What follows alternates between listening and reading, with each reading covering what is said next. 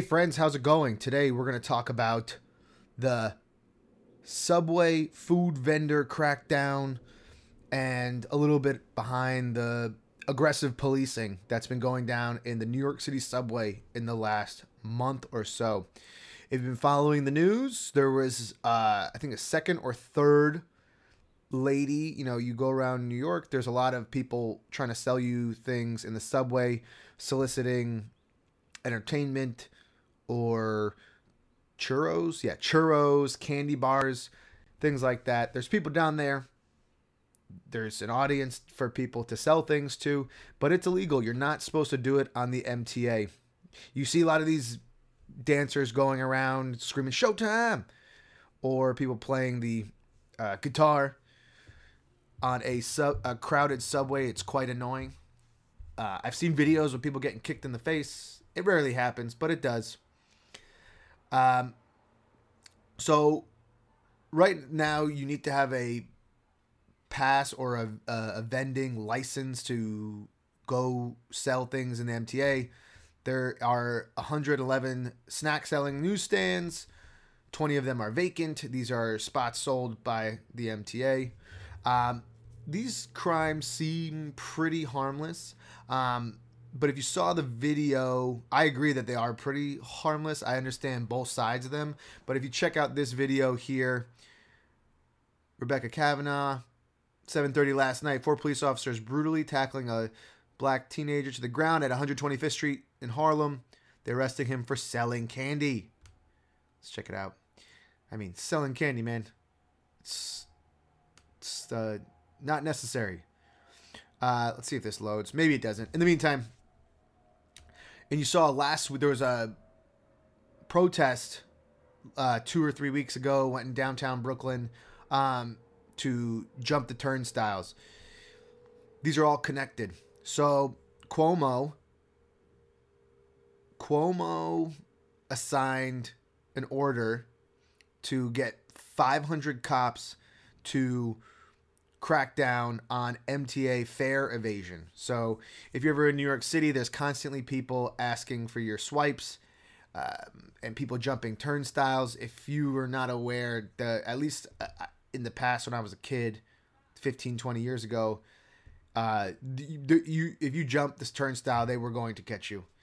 It's kind of slowed down a little bit, but basically Cuomo authorized 500 cops to swarm the New York City subway system. The MTA has encouraged the campaign to crack down on fare evasion. The state-funded organization MTA is heavily in debt, but the push to earn more money has spilled over into an overall quality of life sweep that has resulted in many food vendors being harassed and arrested. So, pull that to the top. So, New York was in the 90s, 80s was known to be a very dangerous place. Government came in and had a very heavy-handed quality of life laws that passed, and some arguing that this churned the city around. Basically, it's like they call it broken. Let's see right here, broken windows. So what they call broken windows. Enforcing small crimes to let that know that there's a police presence there and they're not going to tolerate these things.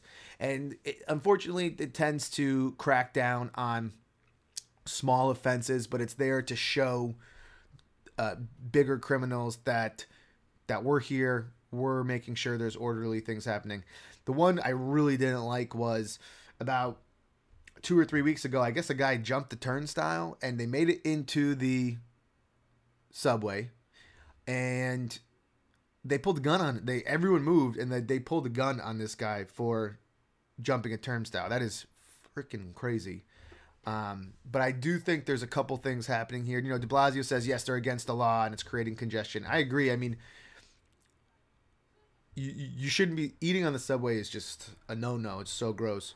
But, you need to, it's a state-funded MTA. They're losing money. This is the way they're trying to make up for the debt. I think that using the police in this heavy-handed way is not great, but I do think it is also stemming over from the fact that there's been kind of like a stand-down order from de Blasio from a year or 2 years ago with the cops that have been resulting in less aggressive policing overall around the city. This order from Cuomo is different because it's in the MTA's area, which is I think there's a little bit of a different jurisdiction there. But I think that this is also like a reaction to police being harassed very much this summer and into the fall. There was quite a few viral videos of cops getting water dumped on them. There was a recent one where they swarmed a cop car and pulled someone out of who was being detained. There was cops getting trash on their cars.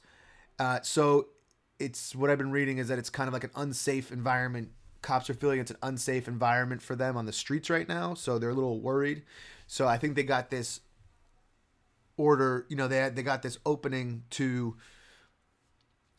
be a little bit more heavy-handed to kind of like demonstrate to the public that for their own safety. And also, if you just kind of think about, we're talking about broken windows and quality of life. It is palpable in New York. The quality of life has deteriorated in terms of people living in the subways or in public spaces where 2 or 3, 4 years ago, there was just not allowed. I think it's kind of sad. It's kind of a mix between not giving a jurisdiction to have people move along. The homeless shelter, like I had a couple other videos if you want to look about homeless in New York. The homeless shelters are becoming less safe. People don't want to be there. And also mental health issues where, 10, 15 years ago we had, maybe even a little bit longer, we had mental health facilities to help people.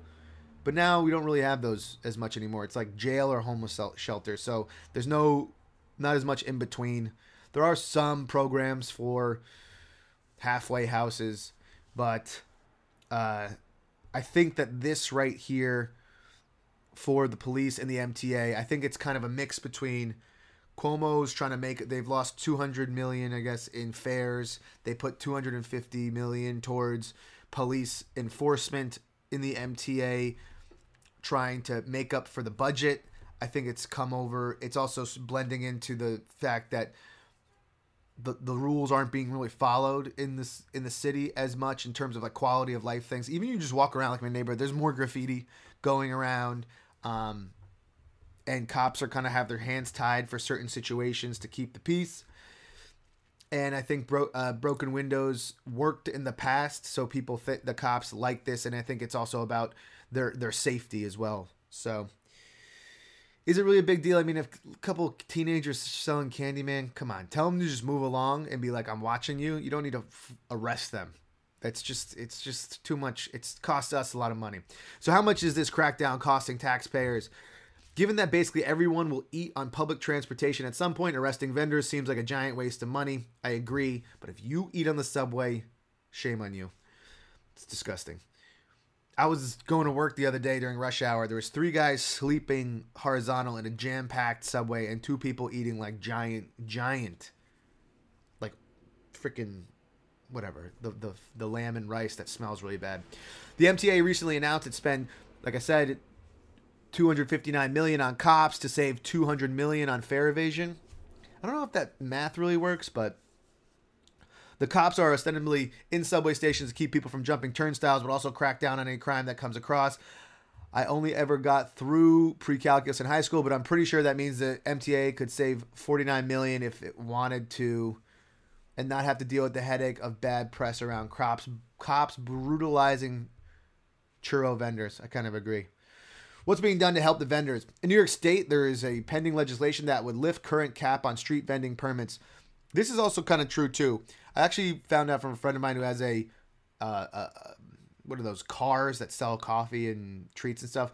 There is a cap on the street vending. That's to keep congestion out of the way. If you go to other cities and other countries, there's street vending everywhere. I think it kind of adds some charm to the city of like you can get cheap food. Not everything is a $5 coffee or a $14 sandwich. You can get stuff on the street that's cheap, but it tends to be all kind of the same breakfast sandwichy stuff. So the cap has only encouraged black market permits and allowed cops to be more leeway to harass street vendors who are overwhelmingly immigrants and people of color. It also hasn't curbed non-licensed vendors from selling food. People, quote, people who want to vend are already vending whether they have a permit or not. I kind of agree. Who sponsored the bill? from Jessica Ramos, who sponsored the bill. So this is about legalizing those who are and who legally are, legalizing people who are already doing it, and protecting consumers for health issues, because you don't want to be eating some nasty food. And if you know in New York, if you've ever owned or been in a restaurant, they're very strict about food and health quality, which I agree with, which is great. I love eating clean food. So why this Subway vending crackdown matters? Overall, this is about the quality of life, not just not in the way the cops think it is. Yes, selling food without a license may be against the law, as maybe eating food on the Subway platform, but common sense tells us to just are de jure regulations that have little to do with how people actually live. Food vendors in the Subway is to throw capitalists a bone, an actual example of good and services meeting an open market demands. I agree. I think that there should be some limits on permits and quality inspections, and especially if there's a demand for it, and you could make it possible to meet somewhere in the middle.